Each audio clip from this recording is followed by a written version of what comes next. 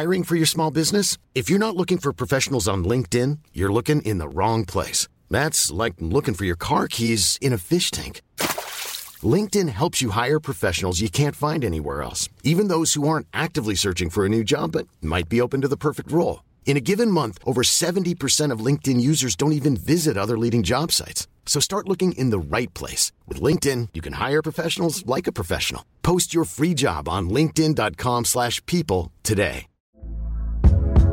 Hey there, it's Michelle Norris. I'm host of a podcast called Your Mama's Kitchen. When I travel, I'm usually looking for a way to find a taste of home when I'm not at home. And one of the things I love to do when I am at home is entertain. And Airbnb allows me to do that. When I was in California recently, I rented a house that had a great kitchen. And when we were sitting around the table, we're all thinking, we're in someone else's house. Someone could be in all of our homes as well. If you have a home, but you're not always at home, you have an Airbnb. Your home might be worth more than you think. Find out how much at airbnb.com/host. Even when we're on a budget, we still deserve nice things. Quince is a place to scoop up stunning high-end goods for 50 to 80% less than similar brands. They have buttery soft cashmere sweaters starting at $50, luxurious Italian leather bags, and so much more. Plus, Quince only works with factories that use safe, ethical, and responsible manufacturing. Get the high-end goods you'll love without the high price tag with Quince. Go to quince.com/style for free shipping and 365-day returns.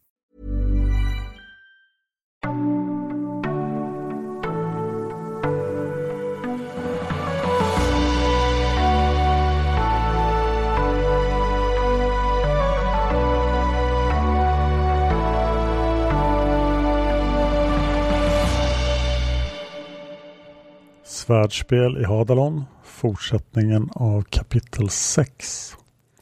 Jomeran lät fingrarna glida ut med ett av de underligare tecknen. Han hade hittat just detta tecken på 5 olika ställen i 4 av böckerna. Vid ett av tillfällena vid en av de få illustrationer som fanns. Unikt, för denna illustration hade varit att det hade gått att se vad den föreställde. Månen, utan tvivel.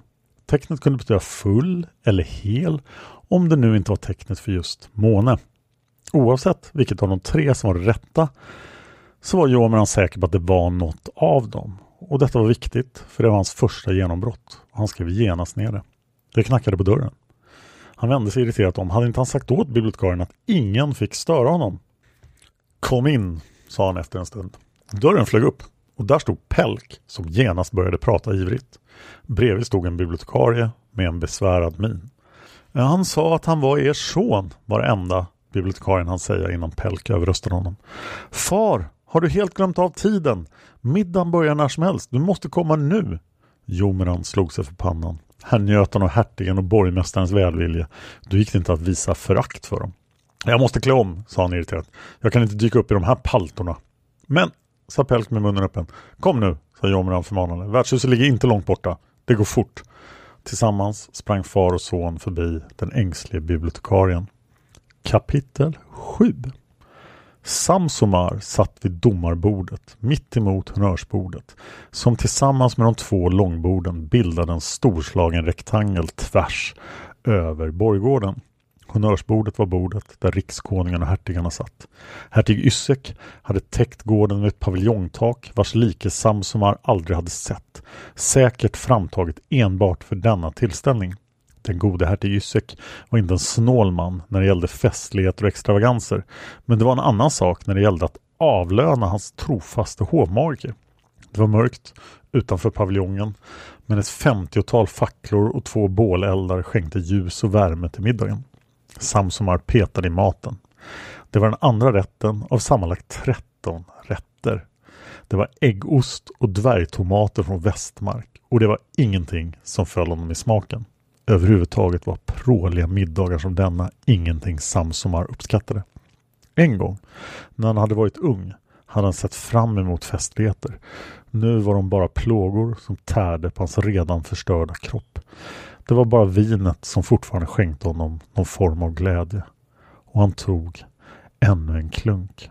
Det var nu 25 år sedan Samsomar lärde sig att transformera filamenten, att utöva magi. Han hade trott att det skulle ge honom en fördel i livet. Att det skulle göra honom till en stor och mäktig trollkarl. Men här satt han, hertigens knähund, hovmagiker och en kyrkans tjänare. Den samoriska läran, statsreligionen i Soldan, som innebar dyrkan av Orias och Pelias enligt boken Den eviga omvälvningen. Och den hade en splittrad inställning till magi. Vissa föraktade magin och menade att magiker borde straffas, precis som dakdyrkarna i Jargen ansåg, medan de flesta hade en mer avslappnad inställning. Samsomar hade alltid varit trogen den samoriska läran, vilket gjorde honom oantastlig för magimotståndarna.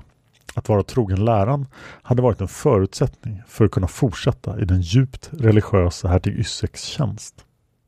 Utan att riktigt veta varför sneglade Samsomar åt vänster, där den underliga skymningsväktaren från Las kloster satt längst ut på bordet, omgiven av 2 damer som utan tvivel hade den tråkigaste middag de någonsin hade varit med om. Skymningsväktaren skrämde Samsomar, men han var inte säker på varför. Det goda vinet snurrade i hans huvud. Han kunde inte låta bli att snegla ner i urringningen på den jargiska adelsdam som var hans bordsdam. Tydligen följde hon med i Isman Regelius sällskap. Isman var ännu en av alla lycksökare som sökte segern i svärdspelen, som om det gjorde någon skillnad vem som vann svärdspelen. Hans bordsdam såg förnärmat på honom. Samsomar insåg att han inte hade varit tillräckligt diskret. Han funderade desperat på någonting att säga, men han räddades lyckosamt nog av rikskonungen själv. Saxar, den vidsynte av ätten lejon, var en ståtlig man där han ensam stod medan alla hans hertigar satt runt omkring honom. Samsomar lyssnade bara med ett halvt öra på hans tacktal till världen, hertig Ysek, som innehöll alla de floskler man kunde vänta sig. Saxar beklagade sig över att hertiga Miro, ensam bland de 8 hertigarna, inte hade infunnit sig och istället skickat sin bror. Hey, I'm Ryan Reynolds. Recently, I asked Mint Mobile's legal team if big wireless companies are allowed to raise prices due to inflation. They said yes. And then when I asked if raising prices technically violates those onerous 2-year contracts, they said, "What the f*** are you talking about, you insane Hollywood ass?" So to recap, we're cutting the price of Mint Unlimited from $30 a month to just $15 a month. Give it a try at mintmobile.com/switch. $45 up front for 3 months plus taxes and fees. Promo rate for new customers for limited time. Unlimited more than 40 gigabytes per month. Slows full terms at mintmobile.com. When you're ready to pop the question, the last thing you want to do is second-guess the ring. At BlueNile.com, you can design a one-of-a-kind ring with the ease and convenience of shopping online. Choose your diamond and setting. When you find the one, you'll get it delivered right to your door. Go to BlueNile.com and use promo code LISTEN to get $50 off your purchase of $500 or more. That's code LISTEN at BlueNile.com for $50 off your purchase. BlueNile.com, code LISTEN. Hiring for your small business? If you're not looking for professionals on LinkedIn, you're looking in the wrong place. That's like looking for your car keys in a fish tank. LinkedIn helps you hire professionals you can't find anywhere else, even those who aren't actively searching for a new job but might be open to the perfect role. In a given month, over 70% of LinkedIn users don't even visit other leading job sites. So start looking in the right place. With LinkedIn, you can hire professionals like a professional. Post your free job on linkedin.com/people today. Rikskonungen önskade deltagarna i svärdspelen lycka till och bad som vanligt om Orias och Pelias välsignelse. Rikskonungen slutade sitt tal och Samsomar applåderade som alla andra. När det blev tyst undvek han ögonkontakt med sin jargiska bordsdam och lät istället de andra damerna på borggården, de som satt på säkrare avstånd, utgöra hans ögonfägnad. Den 3:e rätten kom in. Pelk trodde inte sina ögon. Denna middag var verkligen någonting extraordinärt. Inte nog med att hans far hade lyckats få en plats vid bordet till honom. Du måste lära dig vett och etikett, hade far sagt. Och dessutom skulle de bli serverade 13 rätter. Pelk vågade knappt tänka på alla de vackra damer som satt runt omkring honom. På hans högra sida satt en hovdam från Drunok i norr. Linna hette hon och var strikt men dyrbart klädd med det vackra bruna håret elegant uppsatt. Hon talade mest med Pelks far som satt till höger om henne. På Pelks vänstra sida satt en flicka som hette Gunni Morgonrodnad. Bara namnet var vackert nog, tyckte Pelk. Hon var något år äldre än honom och dotter till en lokal baron. Hennes far hade på hertigens uppmaning skickat henne för att främja könsbalansen på den stora svärdspelsmiddagen. Säkert hade han inte räknat med att hon skulle hamna där hon hade hamnat. På hennes ena sida fanns Pelk och på den andra satt den underliga alven som Hargan hade slagit ner på värdshuset. Dwyrid Coley hette han visst. Det var inga lämpliga partier för en baronsdotter precis. Den tredje rätten bestod av en liten portion inbakad fisk. Sill från Talon, gissade Pelk. Den serverades smakfullt med 2 dvärgpotatisar och lite basilika. Pelk slukade alltihop på 4 ögonblick. Du kan få min också om du är hungrig, sa Gunni Morgonrodnad och log vänligt mot honom. Jag måste tänka på min vikt. Pelk hickade. Det sista den finlämmade flickan behövde tänka på var vikten. Han tänkte efter. Kunde man verkligen ta en annan gästs mat på en fin middag som den här? Samtidigt skulle det ju vara oartigt att vägra. Innan han svarade hade Gunni bytt tallrik med honom. Ser du, nu kommer ingen att märka något. Hon fnissade. Och Pelk fnissade också. Tack, fick han ur sig till sist. Gunni fick något drömmande i blicken. Jag kan ändå inte äta. Jag har aldrig varit på en sån här fest förut. Har du? Pelk skakade på huvudet. Det är så spännande, sa Gunni och rös. Vem tror du vinner svärdspelen? Rihanna, svarade Pelk. Gunni Morgonrodnad såg på honom med stora ögon. Vem är det? Pelk såg sig om efter Rihanna. Han och hans far satt i mitten av det ena långbordet. Mitt emot på det andra, längre bort från rörsbordet, satt Rihanna och Hargan. Han pekade. Där, den mörkhåriga med flätan, det är Rihanna. Gunni Morgonrodnad såg skeptisk ut. Det är ju en kvinna, är hon inte ganska liten också? Hon vinner, sa Pelk med övertygelse. Du har inte sett henne kämpa. Gunni skrattade, men det är ju herr Ivian som vinner. Alla vet det, han klarar allt. Helt fel, sa en röst från Gunnis andra sida och Pelk bet sig i läppen. Unga Gunni, jag ska berätta vem som vinner. 1 minut senare hade Dwyrid Coley trollbundit Gunni med sin charm och sin självsäkerhet. Hon satt vänd mot honom och lyssnade på hans historier och verkade helt ha glömt bort Pelk. Och vad hade Pelk att sätta emot? Dwyrid var en ståtlig alv, en som skulle delta i svärdspelen. Och vad var Pelk? Han var ingenting. Plötsligt knackade någon honom på axeln. Han fick ett sting av dåligt samvete. Janna och Manuari satt liksom alla andra tjänare och lägre folk på små runda bord bakom långborden. Det går massor av rykten bland tjänarna, viskade Janne i hans öra, så att han kunde känna värmen av hennes andedräkt. Och Pelk glömde genast alla tankar på Gunni Morgonrodnad. Det fick honom att känna sig viktig att han inte såg på henne utan fortsatte se ut över långbordet mitt emot honom. En grupp gycklare jonglerade och slog volter i mitten av bordsrektangeln, men ingen verkade bry sig om dem. Berätta, sa nu mungipan. Herr Ivian kommer inte, viskade Janna. Han är upptagen med något hjältedåd. Men rikskonungen tror att han kommer, sa Pelk, och visste inte vad han skulle tycka om det. Rikskonungen har haft fel förut, viskade Janna med ännu lägre röst. Ser du inte att både han och hertig Yssek oroligt väntar på besked om sin hjälteriddare? Ett antal tjänare rörde sig bakom honnörsbordets hertigar och Pelk visste inte hur många av dem som viskade rykten till de upphöjda adelsmän. Ser du inte hur de ibland tittar på Ivians tomma stol? Herr Ivian hade hedersplatsen på långbordet mitt emot, närmast honnörsbordet.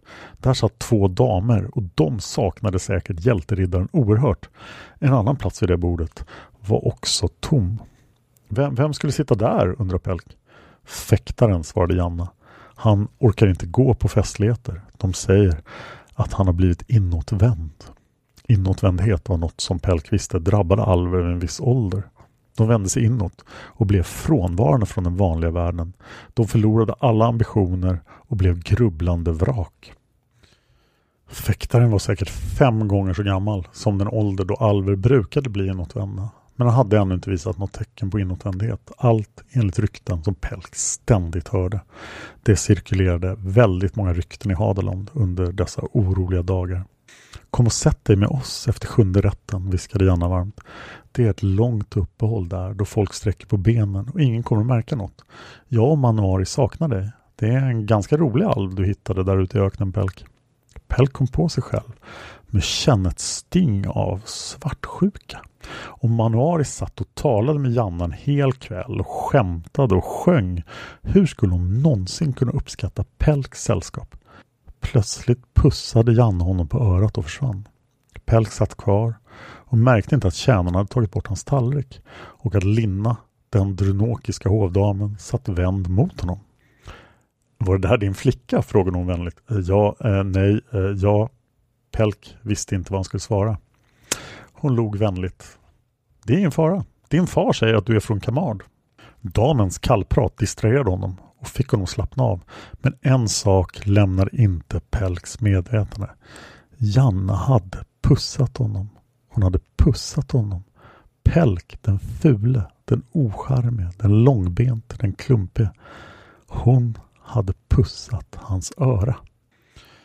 Jomeran hann inte glädjas åt att den frågvisa Linna hade vänt sig till hans son istället. För den soldiska grevedottern som satt på hans andra sida, Orias och Pelias, hur många adelsdöttrar fanns det egentligen på den här middagen?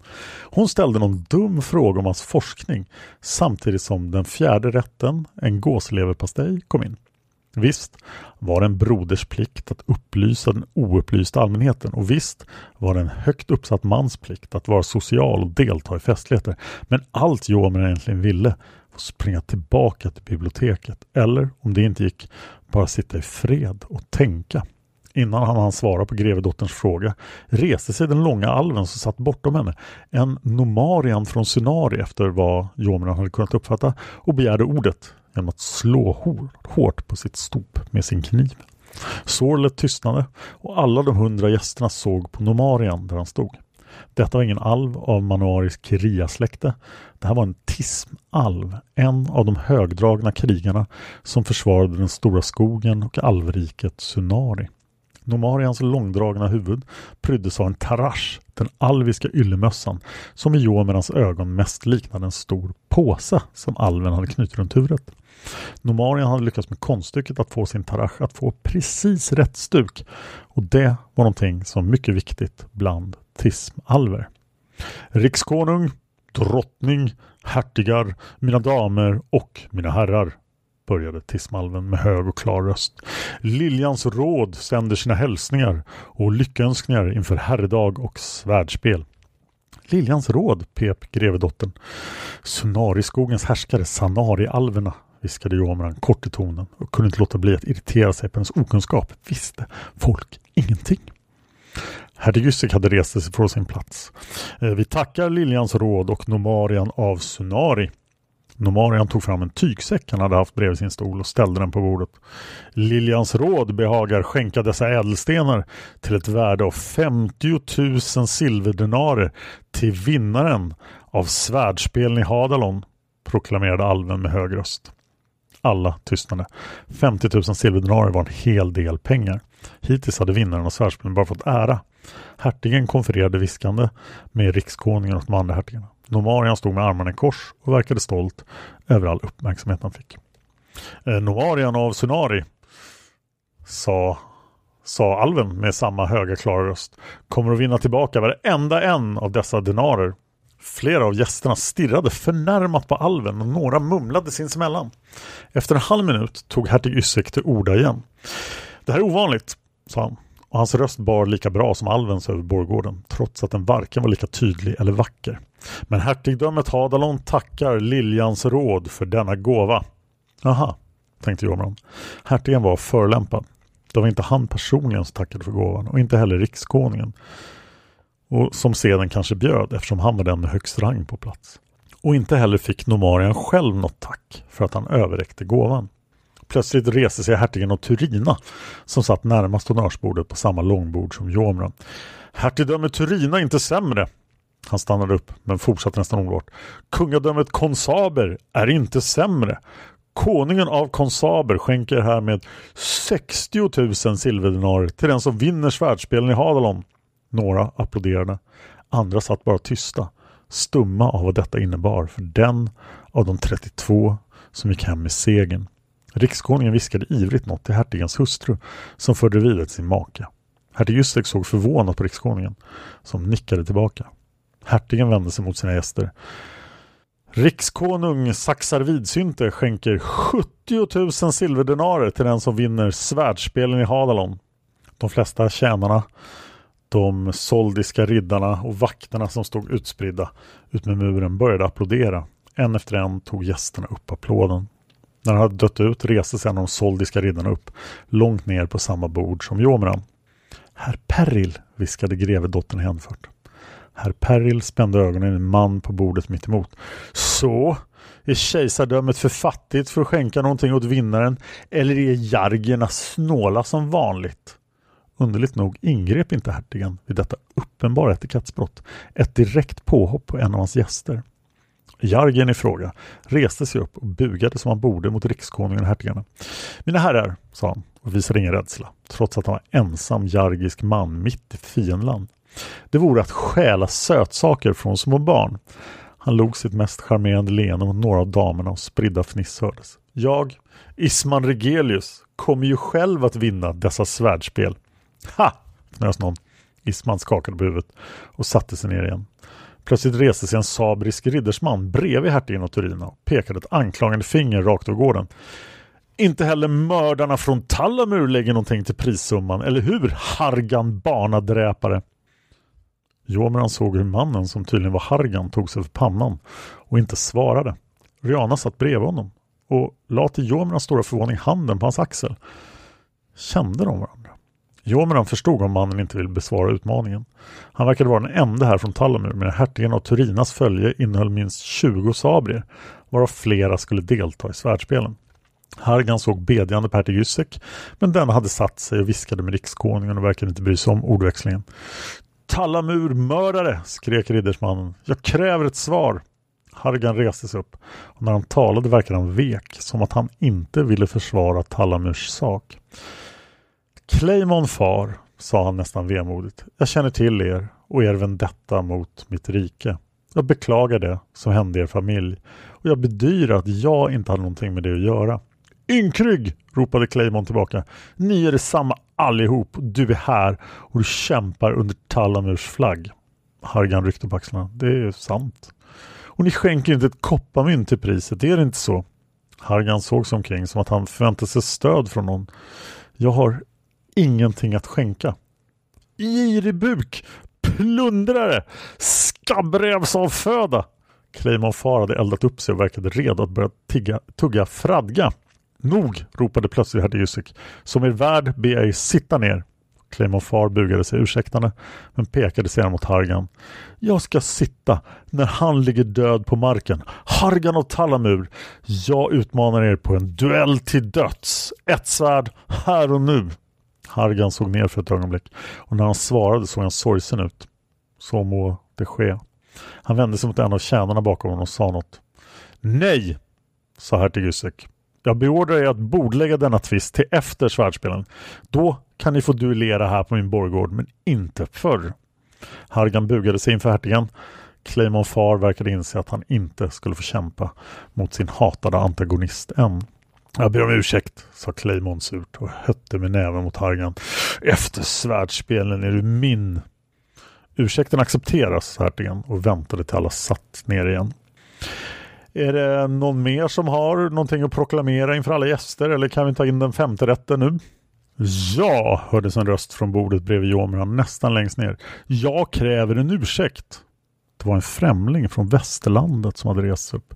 Jag är Ruil Azam, Sandlandets bäste fäktare. Jag är en förebild för miljoner och ni har fräckheten att inte bjuda in mig. Hertigen höll på att förbereda ett passande svar när en bit gåsleverpastej träffade Ruil Azam mitt mellan ögonen.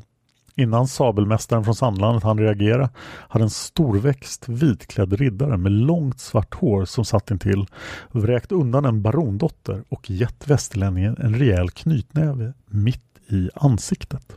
Sabelmästaren föll handlöst i marken och Jomran kunde inte längre se honom från där han satt. Låt maten tysta mun, skrattade herr Ilrik. Herr Ilrik, igen, utropade hertig Ysek. Stoppa honom! Ett antal stadsvakter som stått positionerade ut efter muren hade skyndat till och höll isär sabelmästaren som nu hade rest sig upp och den hånleende riddaren. Kom då, ropade herr Ilrik. Kom då och ta hela din missanpassade svarting här med dig. Jag är inte rädd. Sabelmästaren såg mest chockerad ut. Släng ut honom, proklamerade hertigen. Statsvakterna valde att tolka honom som sabelmästaren. Hertigen protesterade inte. Man behandlade tydligen inte riddare och främlingar på samma villkor i Hadalon. Efter att herr Ilrik hade satt sig igen och sabelmästaren mer eller mindre knuffats från middagen. Underligt, vad var hans skuld i det hela, undrade Jormungand. Lugnade stämningen ner sig. Jormungand dock inte utnyttjat tiden till några funderingar. För grevedottern var genast över honom. Med ännu fler frågor om hans arbete.